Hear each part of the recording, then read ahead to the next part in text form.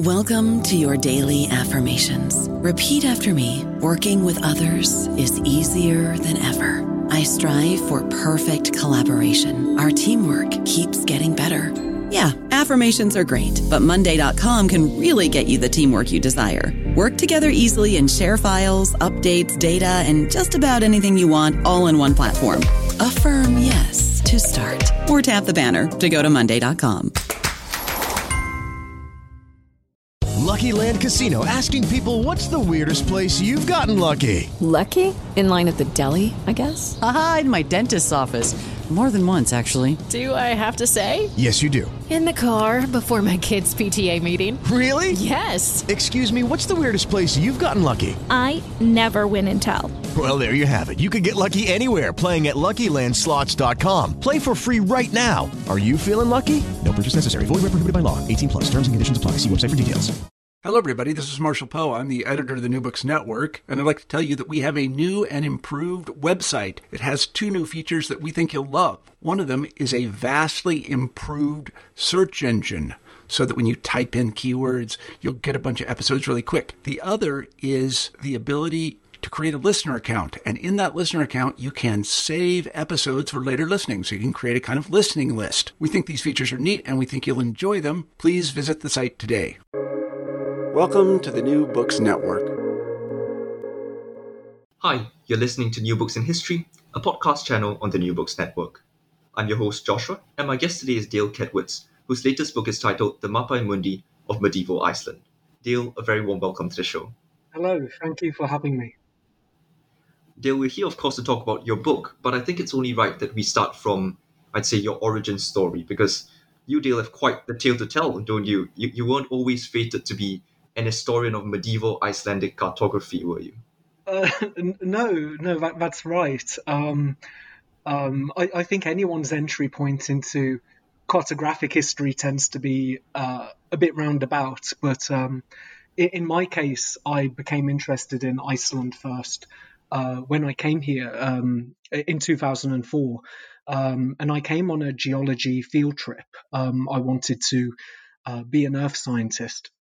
But I came to Iceland to study these glacial and volcanic landscapes. But while I was here, I went to a place called Safnahúsið, which is a part of the National Museum of Iceland. And there I bought, I saw an exhibition of manuscripts, of Icelandic medieval manuscripts, and I bought in the museum gift shop my first saga, Njál Saga, and Caroline Larrington's translation of the Poetic Edda. And I remember reading them when I was in Iceland on the Laki basalts, a huge lava plain in the south of Iceland. And I was captivated, and I knew right then that I had to go to university and study literature instead of earth sciences. And how did you make the jump from literature to history? Well, I think my research kind of falls between the two, as a lot of map historical research does. One doesn't train as a map historian, but comes through different disciplinary branches. So I began in studying literature, and of course as a kind of extension of medieval textual culture. Maps are written in language. They kind of belong to that field of philological study. But there are specialists in map history coming from literature history, art history. It's a multidisciplinary field. It needs that kind of multidisciplinary approach. That's true, yeah. And you did mention earlier you had an interest in geology. Do you still feel a passion for that field? Have you been able to fulfill that passion? I mean, to an extent, they feel they feel a lot more similar to one another than I think you would imagine. So, one of the things I remember when I was here originally studying geology was that we were taking a coach along the south coast of Iceland, and our tour guide, who was a woman called Solveig, an Icelandic woman, didn't know much about geology, but she had a lot to say about various stories attached to the landscape. And one of these I remember as a 17-year-old was her pointing out a farm on a cliffside and saying to us all that there was an ancient Icelandic story about a farmer who lived there, who was exiled, committed to exile from Iceland for a killing, for a murder, and had to leave the country for 3 years. But on leaving, turned back and looked at his farmstead and the mountains behind them, and decided that he would rather forfeit his life and stay in Iceland than go away.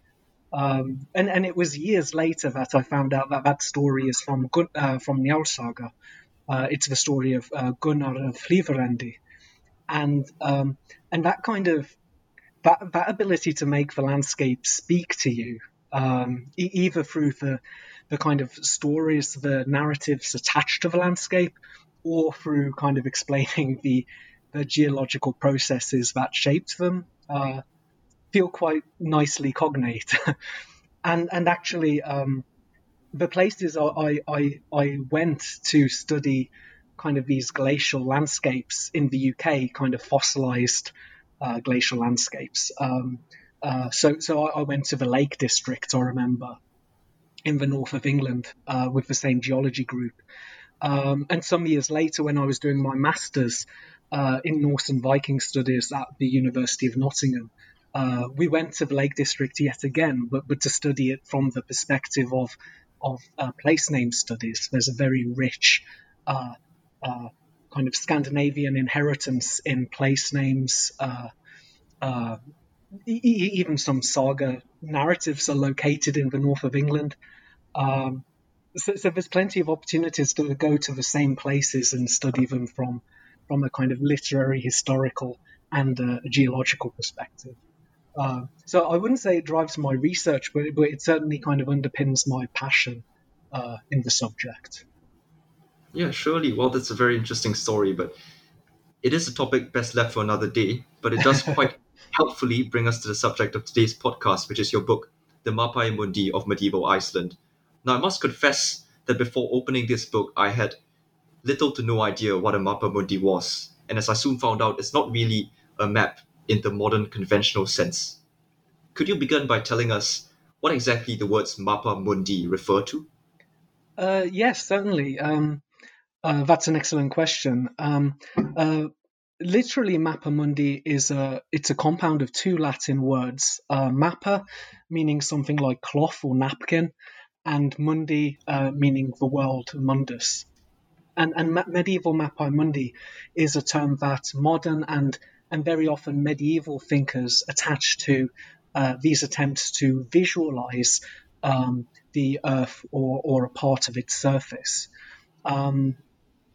That said, the word Mappa Mundi didn't necessarily denote a drawing of the world. It could as well be a geographical description written in text, in literature.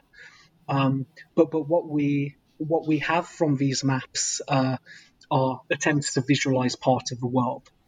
Kind of counterintuitively as well, I think we assume that map history started small and got big. So we begin with local or regional depictions and then sort of graduate outwards to maps that show the whole world. but actually, the first maps we have in medieval Europe were attempts to visualize totality. So they're depictions of the whole world and maybe your place within it. But that comes much before regional maps. Well, you've got quite a few Icelandic maps that you've referred to in this book. You've got hemispherical maps, TO maps, zonal maps. I was wondering if you could tell us a useful way of categorizing these particular Icelandic Mapae Mundi that you've studied, and what would the defining characteristics of each category of these maps be? Certainly. So medieval Europeans had a range of conventions for depicting the world in visual form. We call all of them Mapae Mundi, but as you point out, there are several kind of distinct varieties of Mappa Mundi. So The first two you mentioned, the hemispherical and zonal maps, kind of constitute a species of maps that take the entire Earth as their object. Their depictions are very much a global space. So they show the Earth as a sphere, represented as a circle, and they tend to show the latitudinal distinction of various climatic zones. This had all been theorized in antiquity. There were mathematical proofs of the Earth's sphericity done with work with shadows in antiquity. And in the Middle Ages, these maps kind of showed where the habitable portions of the Earth are. So the medieval conception of the globe was, as we know it to be, that the poles are cold and frigid, they're frozen and uninhabitable, and they had this idea that the equator, kind of just below Saharan Africa, was too intensely hot for human habitation. So they situate all of human civilization and history in the Earth's northern hemisphere. The hemispherical world maps do this by showing usually what we call the parallels of latitude. So these are kind of theorized quantities like the equator, where the day and night are always the same length throughout the year, and then you have the polar circles in both hemispheres, where for at least one day a year you get a day when the sun doesn't rise or doesn't set. So these are kind of mathematical conjectures based on spherical geometry. That is kind of the hemispherical and zonal maps. But there are other species of medieval map which are much better known and much more talked about, which we call TO maps. And these are so called because they don't depict global space. They just depict the kind of the space inhabited by human civilization and history. So they conceptualize this as a circle, kind of. We know this circle from hemispherical and zonal maps to be located on the Earth's northern hemisphere. And this circle is divided into 3 continental spaces. These are Africa, Asia, and Europe, divided by 3 waters. So you have the Mediterranean Sea, which is at the medius of Terrae, the middle of the lands. That's where the name comes from. And then you have the rivers Nile and Don kind of dividing all the Earth's lands into 3 parts, 3 continental spaces. And these are the kinds of maps in which we find place names. So the world tends to be centered on the most important places in medieval Christianity, like Rome and Jerusalem. And we find various other place names written possibly in a variety of medieval languages, but usually Latin within this circle. Now, if we could just zoom out briefly and survey all these Icelandic maps more generally, what sets the Icelandic Mappae Mundi apart from medieval maps from elsewhere in Europe? What comes to mind is, of course, the Hereford Mappae Mundi, perhaps the most well-known within the genre. That's a very good question, the answer is precisely the reason that there hasn't been a book about medieval Icelandic Mappae Mundi until now. In that I think that there's actually not much difference in these maps. They belong to very conventional types that were copied across medieval Europe. The medieval Islamic world had its own kind of iconographic traditions for depicting the world. They're very much related to and show the same kind of world as contemporary world maps like the Hereford Mappae Mundi of around 1300, or the very important Psalter maps of around the second quarter of the 13th century. The Icelandic examples were copied in Iceland. They are translated in some instances from Latin, the kind of super-regional language of medieval scholarship, into the vernacular language, into Old Norse Icelandic. And they're interesting really for what Icelandic thinkers are using these for. Because, of course, we don't just encounter maps floating around in culture on their own, but they're drawn into manuscript books with other texts, with other images, and they were drawn for a reason. They were drawn so that the thinker, the author, could think through certain questions about Icelandic identity, about geography and history. Mm-hmm.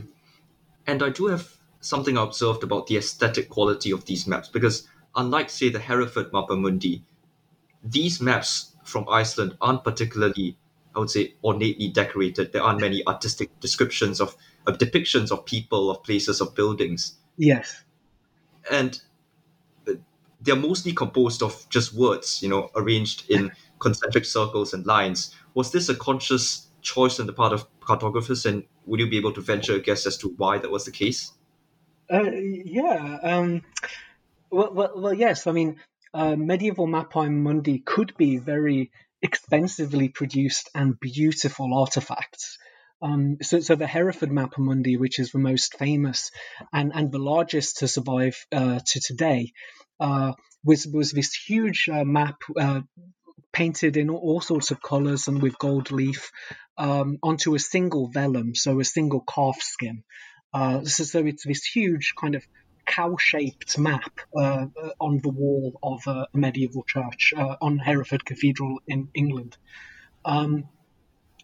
Many other maps were copied into manuscript books with varying degrees of kind of artistic flair or ornamentation. The Icelandic examples are, as you say, very plain to look at. The hemispherical and zonal maps are really, we can think of them as diagrammatic. They're line drawings showing things like the equator, the tropics, the polar circles, with just lines and inscriptions on them. Whereas the Viðey maps, which are the most kind of the most exceptionally detailed maps from medieval Iceland, they're not illustrated like the Hereford map, which contains 1,100 texts and pictures and various other things. But these maps are just kind of place names and very short inscriptions arranged into a vaguely geographical framework. Mm-hmm. And when we talk about Icelandic Mappa Mundi in particular, you talk about how they are copied instead of being created. So were any of these works conceived or produced exclusively in Iceland? So there is a sense in which these maps are not original works. They tend to be copied from earlier maps or compiled from various written descriptions of world geography. So these maps take a lot of their information from very traditional sources, like Isidore of Seville's etymologies, like the histories of Orosius, and other medieval writers who were interested in the world and its parts. There are local, probably Icelandic contributions to these maps. So the map from Viðey, produced in around 1225, 1250, is the earliest map to show the Scandinavian countries as distinctive regions. It doesn't use traditional kind of coverall vocabulary for Scandinavia, but breaks it down into constituent regions. And there are certainly other Icelandic editions that are written in Old Norse or a combination of Old Norse and Latin that are certainly original. And it's really the charge of originality that has kind of seen these maps neglected because people who have been interested in them have wanted to use them somehow as sources for I guess what the most obvious narrative that these maps could fit into would be, which is the Viking explorations of settlement and raiding, trading a few centuries earlier in the Viking Age. Of course, we know mostly from Icelandic literature, that the Vikings had extensive geographical interests. And the disappointment in these maps has been that they don't really articulate much about these voyages of exploration and settlement. They're more focused on a very traditional but also kind of connected European view of what the world looked like. Icelanders are drawing these maps and more making the case for their Europeanness, their kind of cosmopolitanism, their connection to other European elites who were drawing the same kinds of maps centered on the same kinds of places. These maps are doing kind of important cultural work that isn't necessarily just about the Icelanders divulging their geographical knowledge at the time these maps were produced. So we find omissions that have kind of frustrated people looking at them. These maps don't show places that we know Icelanders in those periods knew, but they were never trying to do that. Okay. So what kinds of place names do we find in these maps, and what do they tell us about, say, the influences and connections between Iceland and the wider world? They draw from a variety of sources, as all medieval maps did. Some ancient and some contemporary, and again a combination of written and oral sources. So for example, the Viðey map, which has this expansive depiction of world geography, is very interested in places talked about in the Bible. So pays particular attention to the coastal Levant and the places in Central Asia and across the Fertile Crescent, in Mesopotamia, the Parthian kingdoms, all these places that were described in Roman literature. As well as Africa, the African descriptions are prevailingly limited to the North African kingdoms subjugated by the Roman Empire. So we have this kind of influx of traditional names pulled from various sources. To these, medieval Europeans added a variety of names drawn from their more mundane local experience.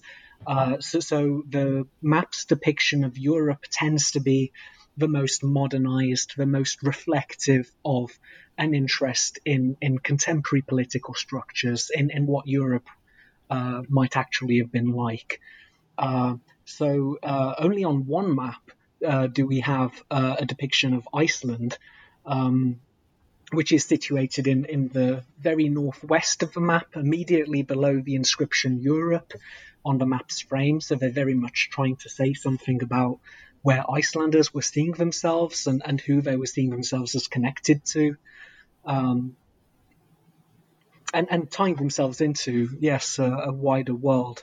But the name Iceland, as it appears on maps, is interesting, and one I do try and write a bit about. In that its earliest appearance, the earliest appearance of the name Iceland, from what I can gather, appears in medieval England on a map we call the Cotton Map, sometimes the Anglo-Saxon Cotton Map. And this map was produced at Canterbury in around 1050.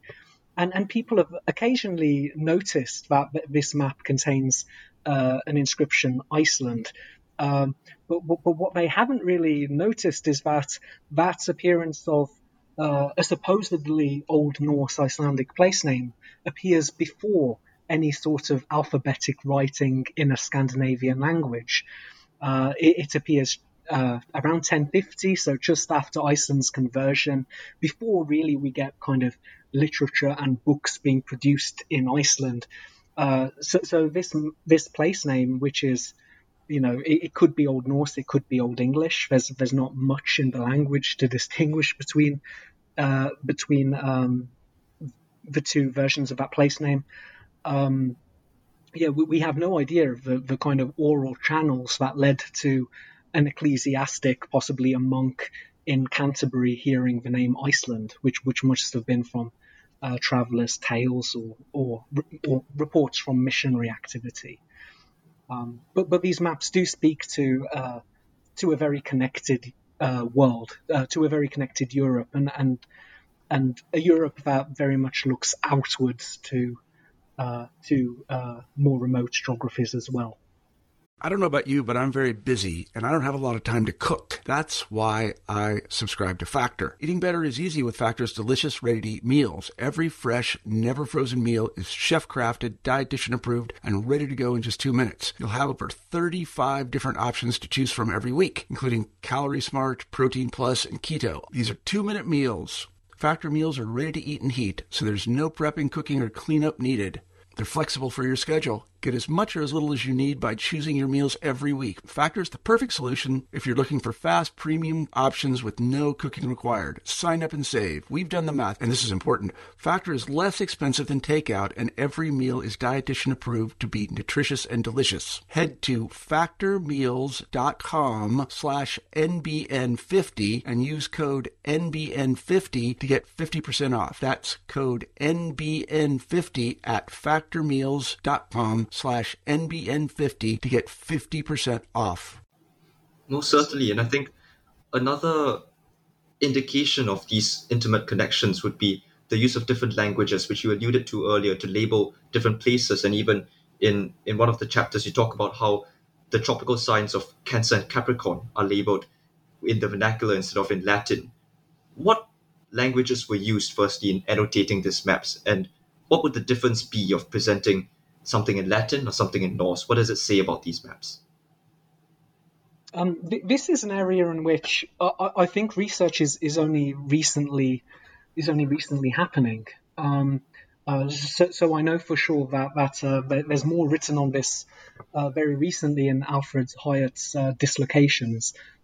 So there's the question of language as it appears on medieval maps is ongoing. A few people now have observed that medieval maps tend to be multilingual artifacts, especially in the regions in the immediate knowledge of the map maker and audiences. So on the Hereford map, for instance, the geographical place names within the map circle are prevailingly written in Latin, but there are many names around England written in English, with perhaps a very slight preference for naming places that were very important to the church, ecclesiastically significant. They might be named in Latin, a kind of more elevated language than the local.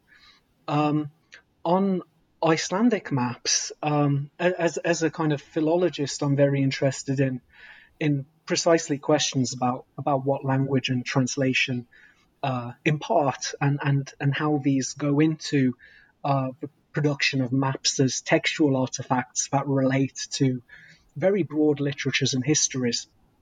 So I was interested in which parts of medieval Icelandic maps have Latin and which have names in other languages.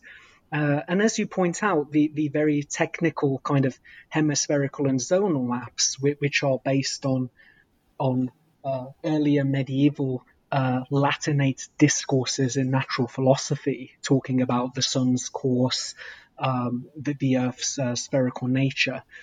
These tend to translate their inscriptions into a more easily understandable vernacular. So we have words like the Circulus Equinoctialis, which would be the Latin for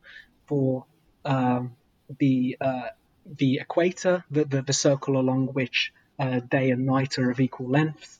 That's translated into Icelandic part for part as Jafndægris hringur, which isn't, interestingly, the medieval Icelandic word for equator, the modern Icelandic word for equator, which is miðbaug, like the middle ring. But it's a medieval attempt to put Latin into something more people could understand. What we see on the Viðey map is interesting because we know that the Icelanders had this capacious understanding of world geography. We know from sagas that they traversed places like Byzantium, like Russia. The Vikings moved across the Baltic and through the Volga into Eastern Europe and beyond. There are reports of Vikings serving in the king's retinue in Byzantium, in Istanbul.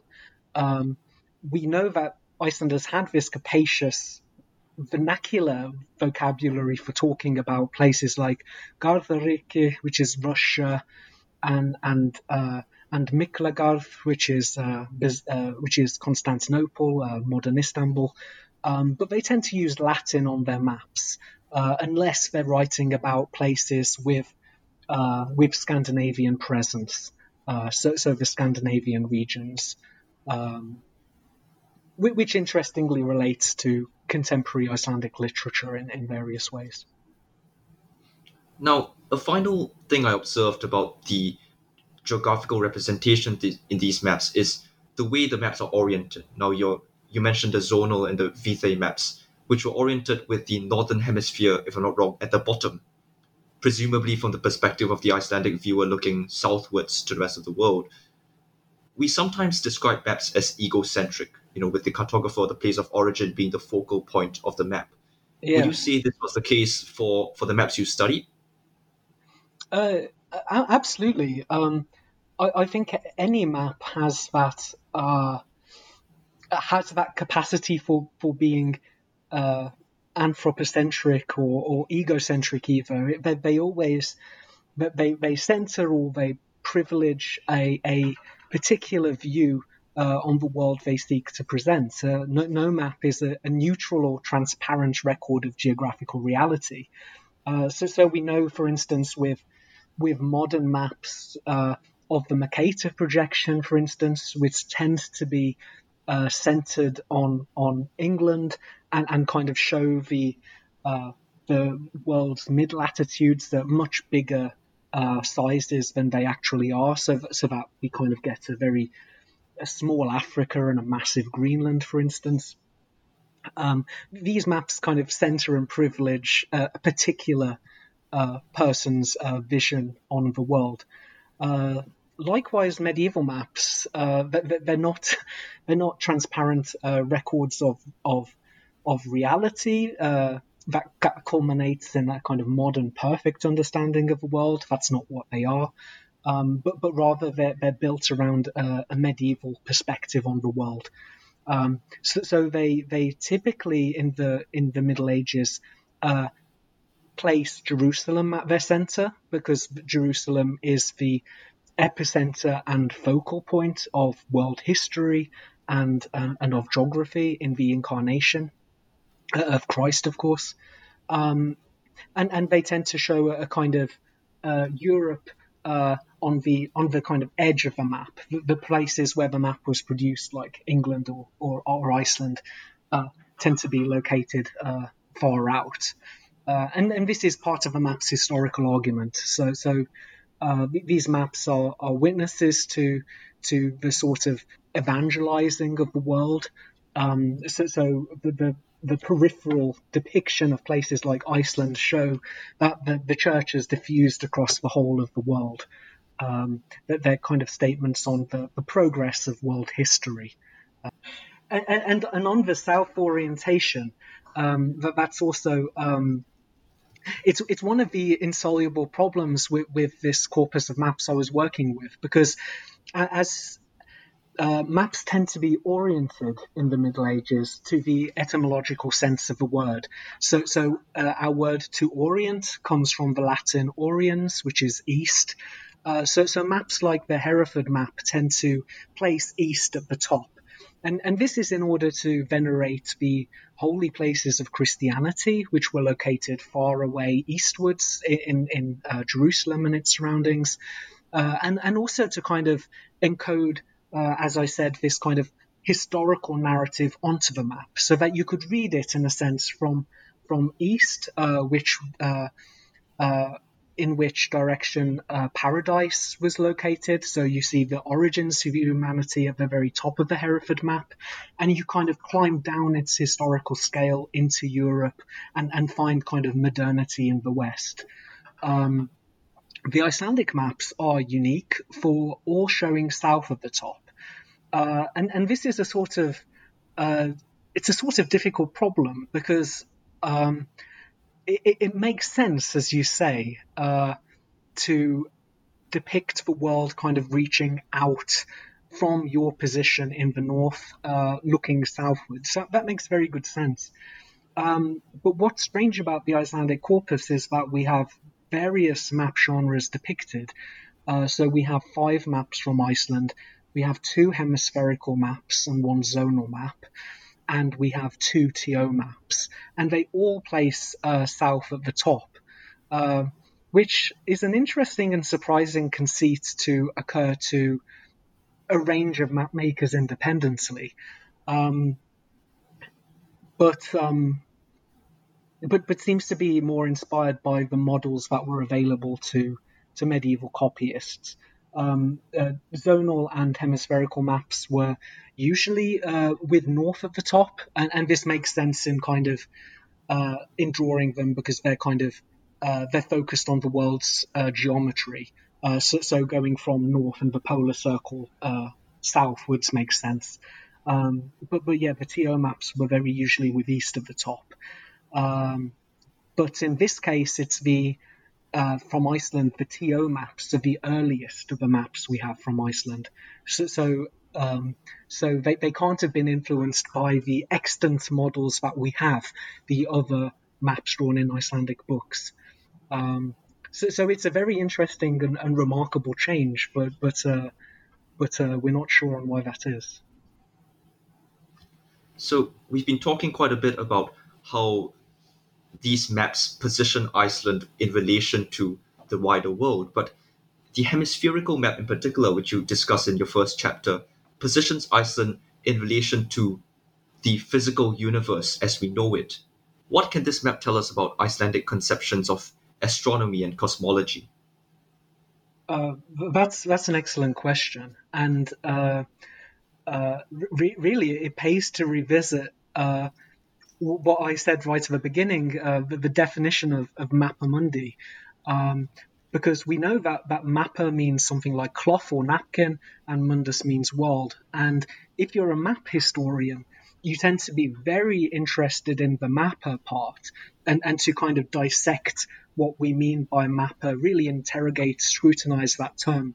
But we very seldom do the same with mundus. What world do these maps depict? What do they show? How far do they reach? And I think what I try and convey in the book is that mundus can kind of resonate with the modern English words world, which how it's generally translated, but also globe and earth, which are overlapping but kind of distinct meanings in English, but tend to be collapsed into one another in the Middle Ages. So for sure, the hemispherical map doesn't just show the world, but it kind of shows the circle of the moon around the spherical Earth. It shows the sun and its passage across the night sky. Of course, we're thinking about a geocentric universe. So the hemispherical map is marked with the zodiac, which is the series of 12 constellations through which the sun appears to move in the sky over the course of a solar year. And so too is the hemispherical map, a depiction of the kind of the whole physical universe and the clocked processes that we use to measure time on Earth. So the passage of the sun and the moon, the generation of the tides that they cause. These are cosmological drawings. And they intersect all sorts of medieval ideas about natural philosophy, about the order of the world and that which makes it. They're a kind of species of scientific diagram. And in addition to what they tell us about the intellectual environment in which they were created. Did any of these maps have, say, practical implications? You talk about how they tell tidal movements and time, for instance. Were they practically applied? I think so in their way. I mean, they appear as illustrations in these compendious volumes of various texts and images on astronomical, natural philosophical questions. I go into this in quite some detail in my second chapter on the zonal map. What I'm interested in is not so much just the map on its own. This map only contains 3 written inscriptions. It's a very kind of slender artifact. But my question was, why was it drawn by a medieval thinker? What kind of intellectual work is it doing? And the way you work that out is by going through the manuscript in which it was drawn and seeing what the relations are intellectually from one item to the next. I had to be very kind of mobile with this project because when I was doing research onto the map, so I really tried to put aside any sort of preconceptions about maps and their geographical interests and what they are, what I think they are doing based on readings of maps within the confines of their own outlines. I really tried to read these books and respond to the maps as a medieval person would have seen them. So the zonal map is just one part of a kind of complement of medieval diagrams that show, quite surprisingly, I think, the structure of the physical universe. So there are 4 diagrams it belongs to. The first is a diagram that shows the heliocentric motions of Venus and Mercury. Medieval thinkers had reasoned that these planets must circle the sun and not the Earth, because they can never have the Earth come between them and the sun. And this makes total sense because we know they're the inner planets. The next diagram shows the motions of the outer planets. So these are Saturn, Jupiter, and Mars. And they both explain phenomena based on their observation. It's an observational phenomenon that we see the planets kind of rising and setting night in, night out, and they tend to move one way across the night sky. And of course, this is because the Earth is moving past them. But for times, they appear to move in the opposite direction, what we call retrograde motion. And these medieval diagrams were attempts to explain these kind of observational phenomena for wide medieval audiences. Then we have the zonal map in this sequence, and then we have a diagram showing the eclipses. So what we have isn't just a kind of narrow focus on global space, but really the whole physical universe. And these diagrams are providing us a background to the motions of the sun and the moon, which are so important to medieval thinkers because it's these kind of problematic motions that mess up the calendar. So knowing when to celebrate movable feast days like Easter, which doesn't fall on a fixed date every year, medieval people needed a science that could work out kind of squaring the lunar and the solar calendars to work out when to celebrate movable feast days. So maps were kind of providing a background context to that kind of computus operation, as we call it, explaining why the motions of the sun and the moon are so problematic to medieval notions of keeping time. And as far as these were scientific diagrams designed specifically to understand the movements of planets and the sun and the moon, were they in any way scientifically accurate in a modern sense? Yeah, that's difficult. I mean, I think what's exciting about them is that they respond to to problems we could have in kind of thinking rationally, looking at the night sky and seeing the movements of the inner or outer planets. These are difficult things to explain, and we forget that there was no Copernican model of the universe until several centuries later, and what medieval Europeans were proposing and what they took from ancient treatises on planetary kinematics, like the works of Ptolemy and other ancient thinkers. These kind of work for making sense of observations, and what you get in studying aspects of medieval science is kind of like a front row seat to people very earnestly trying to work out scientific problems. So thinking of them in terms of modern accuracy, I mean, of course, sometimes they were right and sometimes they were wrong. And there are these kind of glaring moments of kind of recognition when we see, for instance, a medieval diagram depicting the heliocentric motions of Mercury and Venus, which most people would not assign intellectually to the Middle Ages at all. But this was an accepted idea. It was in all the major astronomical handbooks of Sacrobosco and various other widely read thinkers. And I think that's the exciting thing about a lot of this material. You see very earnest engagement with big questions in natural philosophy. Mm-hmm.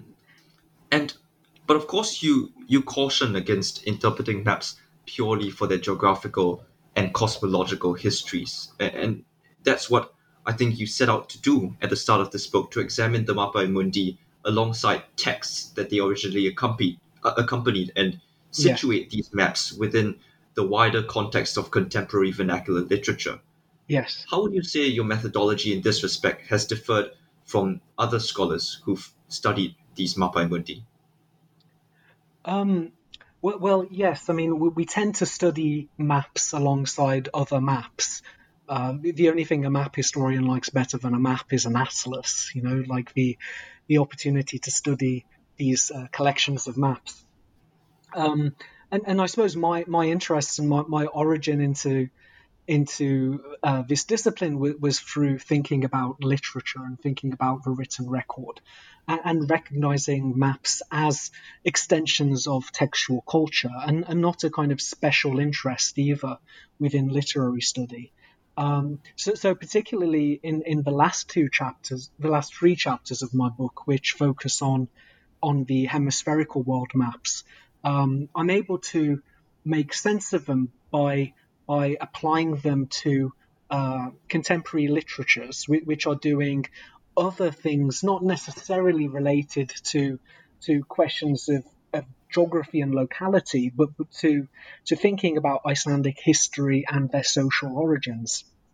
Because these maps were drawn at a fascinating time. They were drawn between around 1225 and 1400, and this period saw the flowering of Icelandic literature in the vernacular, which is important for all of those of us who study sagas and Icelandic poetry. And they also appear at this moment when Iceland transitions from being a commonwealth, a republic governed by Icelandic chieftains, Goðar, to a possession of the Norwegian crown in the early 1260s. So they're witnesses to huge geopolitical upheaval. And I've been very interested in the relationship between these maps and the kind of sovereign fantasies that Icelanders had in the period in which they were being drawn. So I relate the Viðey map, which is this exceptionally detailed world map with all sorts of place names, drawn at a foundation that Snorri Sturluson, one of the great authors in medieval Icelandic literature and himself a politician, drawn at a monastery that he founded in the 13th century. So I hold the map up against his works like like the opening chapters of his Heimskringla, the history of Norwegian kings, which turns on a geographical introduction at the beginning, and also his account of the origin of Icelandic vernacular poetics, which is his kind of big compendium called Snorra Edda, which is a kind of handbook to thinking about reading, writing, poetry in the Eddic tradition, drawing on Icelandic mythological figures. So what I do is compare aspects of geographical description, for sure, but also kind of stories about the origins of the Icelanders. Icelanders are doing similar things to other European elites in this period, so they're tracing their ancestry and their social origins to Troy. Medieval elites like to think of themselves as descendants of Trojan exiles following the Trojan War. And we have this in Geoffrey of Monmouth's History of the Kings of Britain. He relates Britain to an eponymous founder in Brutus and has this idea that the British kings derive from Brutus. And Icelanders are trying to do similar things. So what I'm trying to do with this study of maps is show that actually they don't just relate to other maps, but they relate to all sorts of literatures and histories that the Icelanders are very interested in at this time. Mm-hmm. And in fact, you note that the hemispherical map, which appears at the beginning of the book, actually originated as a work of literary criticism. Is that right? Yes. Well, that's right. I mean, we think about what motivates science a lot in any period, and it often wasn't just a matter of natural philosophical speculation for its own right. It was often working out your relationship to Roman literature. So when I said the hemispherical map originates as literary criticism, what I mean is that it originates in a diagram from Macrobius's commentary on the Dream of Scipio.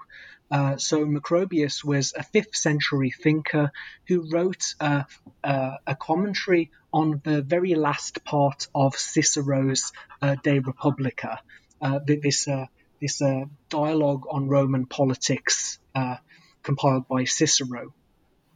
And what Macrobius does is that he wants to make sure that Cicero's description of the cosmos, which is related at the end of this dialogue, Cicero writes about his protagonist Scipio is taken up by his grandfather in a dream to look down on the earth and to look at the Roman Empire he's left behind, and it's a kind of vision in a dream about the scale of the Roman Empire, the nearness of its adversaries, and how the whole world is just a point and not very important. But there's this cosmological description in Cicero that Macrobius wants to make sure doesn't contradict Virgil. So he writes this lengthy commentary that kind of tries to square descriptions of the cosmos in Cicero's De Republica with the description of the cosmos in the works of, the famous Roman poet Virgil.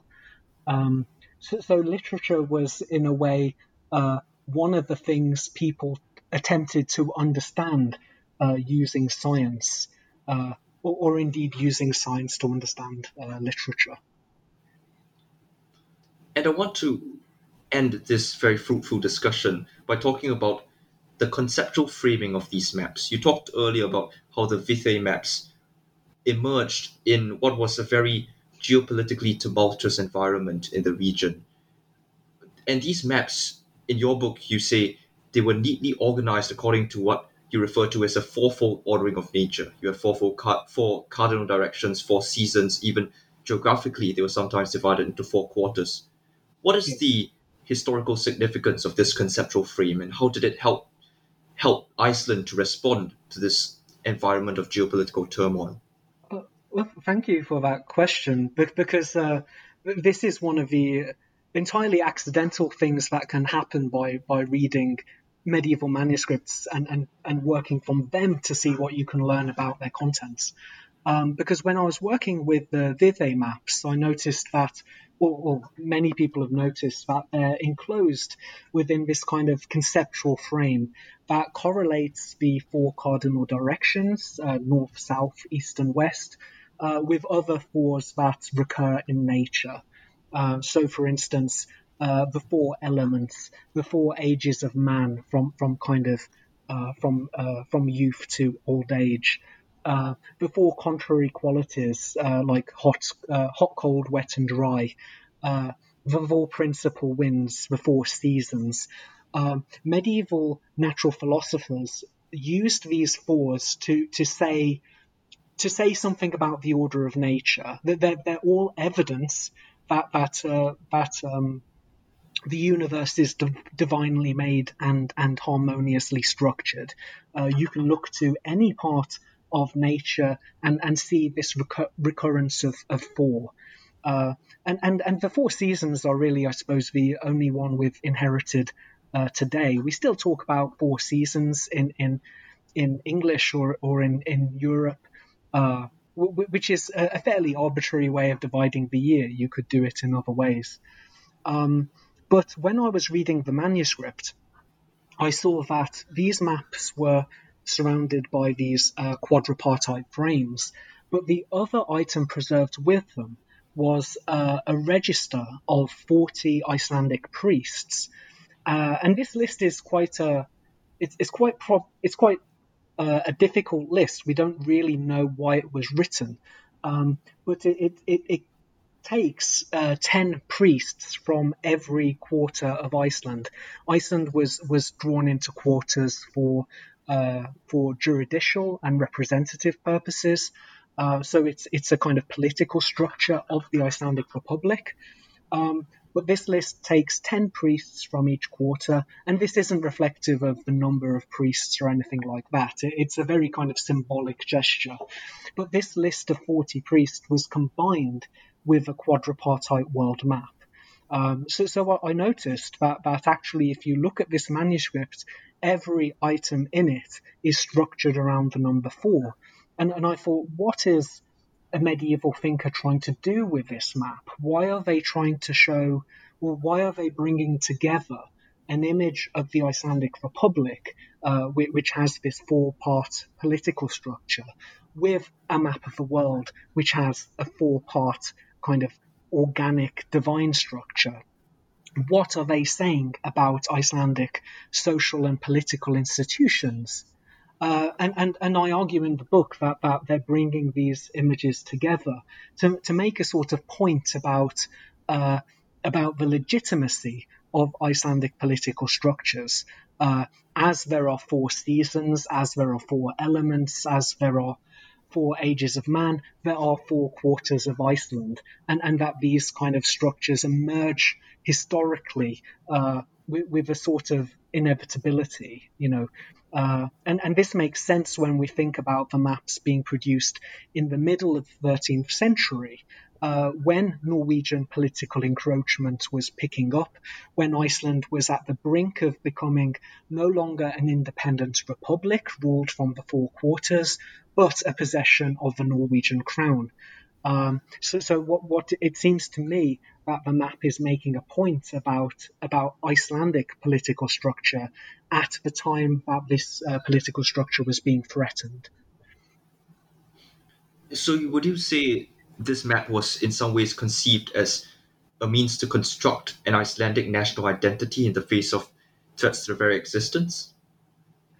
I think so. I think medievalists are often cautious about thinking about medieval understandings of nation and also imputing too clean and clear motives to texts that we actually do struggle to locate within time and space. You can never be certain when or where something was produced.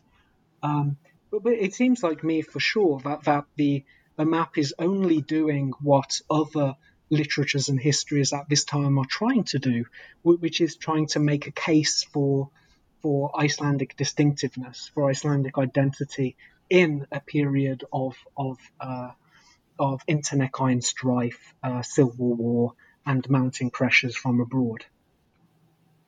And that's very fascinating. I'll admit I've never thought of maps as a way to make a statement about the politics or the structure of a country in response no less to geopolitical turmoil. So it is a very interesting angle to explore. Yeah, they very much are. Maps do a lot of political work, and deconstructing their claims to transparency or objectivity is sort of the first work of any sort of map historian working with these artifacts. There is of course a suite of reasons that maps may be drawn, and visualizing the places described in the Bible is very legitimate, and so is just plain interest in the world and its places. But I think we should always be alert to what a map is doing in its particular context, and whether it can have any political or cultural involvements that are just lurking behind the surface. But I think you've done a very excellent job of examining these Mapai Mundi from a variety of many different angles. And you've come to quite a few valuable conclusions about what they tell about medieval Icelandic thinking of that time. What do you think was the most important takeaway you had from writing this particular book? Thank you. I think that the most important takeaway is precisely that maps don't just relate to other maps as various and complementary ways of depicting the Earth's surface. This really was the animating principle of the project. It was the thing that started me thinking about maps and how they relate to natural, philosophical, religious, political discourses. But I think what I would say the main takeaway is that Icelanders didn't always center their world on their own northern waters or the places coextensive with what we call the Viking diaspora. But they were actually able to imagine centers and peripheries within their own world, which aren't the ones we tend to assign to them in our historical research. We've tended to study even these maps for a relatively narrow range of historical questions. What do they tell us about the Baltic littorals? What do they tell us about Scandinavia? What, if anything, do they tell us about Scandinavian discovery of America? All of these questions assume something about maps and also assume something about Icelandic culture and where it was. And what I try and do in my book is to say that Icelanders are very often using maps and various geographical discourses not to focus on matters of their own exceptionalism within Europe, but on their kind of European cosmopolitanism and their relatedness to other European cultures. And I think the version of Icelandic identity that we see when we look at these maps is one that is very much in touch with the rest of Europe at this time. Not an isolated island far off doing its own thing in the North Atlantic, but a kind of an intellectual culture that is doing all the kind of voguish things that other Europeans are doing in the continent and in England, thinking about natural philosophy, thinking about history and identity. Yeah, sure. And I think the best works of history are ones that take concepts that you don't really bother questioning, the use of maps, Icelandic identity, and turn them on the head. And I think that's something you've done very well in this book. It's not a very big book. It's just 200 pages, but you've achieved a great deal in just 200 pages. Thank you. Well, I think we've taken up quite enough of your time today, Dale. So I'd like to wrap up with just one final question. If you could interview anyone for their new book in history, who would that be? The book I'd like to know more about right now is is Chris Callow's Landscape, Tradition and Power in medieval Iceland. Because what Callow is interested in and what resonates with my current work is precisely this transition from Iceland being a republic, a commonwealth, to being a possession of the Norwegian crown. This book came out with Brill just in 2020, and it's very interested in questions of continuity and change across this political rupture, and in looking at various forms of Icelandic literature and historical writing to think about questions like, at this moment of big international political strife, why are the sagas so interested in recording regional or local disputes? Sometimes the main action of sagas is about disputes in regions that were no longer important in the 13th century or had ambiguous kind of relevance to the political climate. And I think for a lot of us who are interested in medieval Iceland, but also in kind of thinking about the relationship between locality and geography and history writing, that's going to be a very important book for us to think about.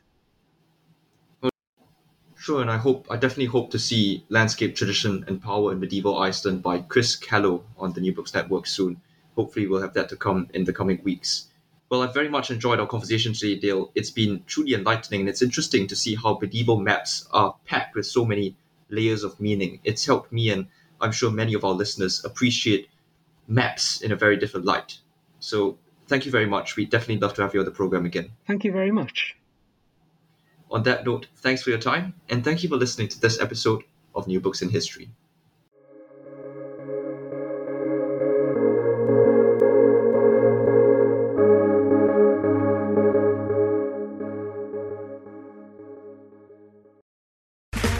Okay, round two. Name something that's not boring. A laundry? Ooh, a book club. Computer solitaire, huh? Ah, oh, sorry, we were looking for Chumba Casino. That's right, ChumbaCasino.com has over 100 casino-style games. Join today and play for free for your chance to redeem some serious prizes.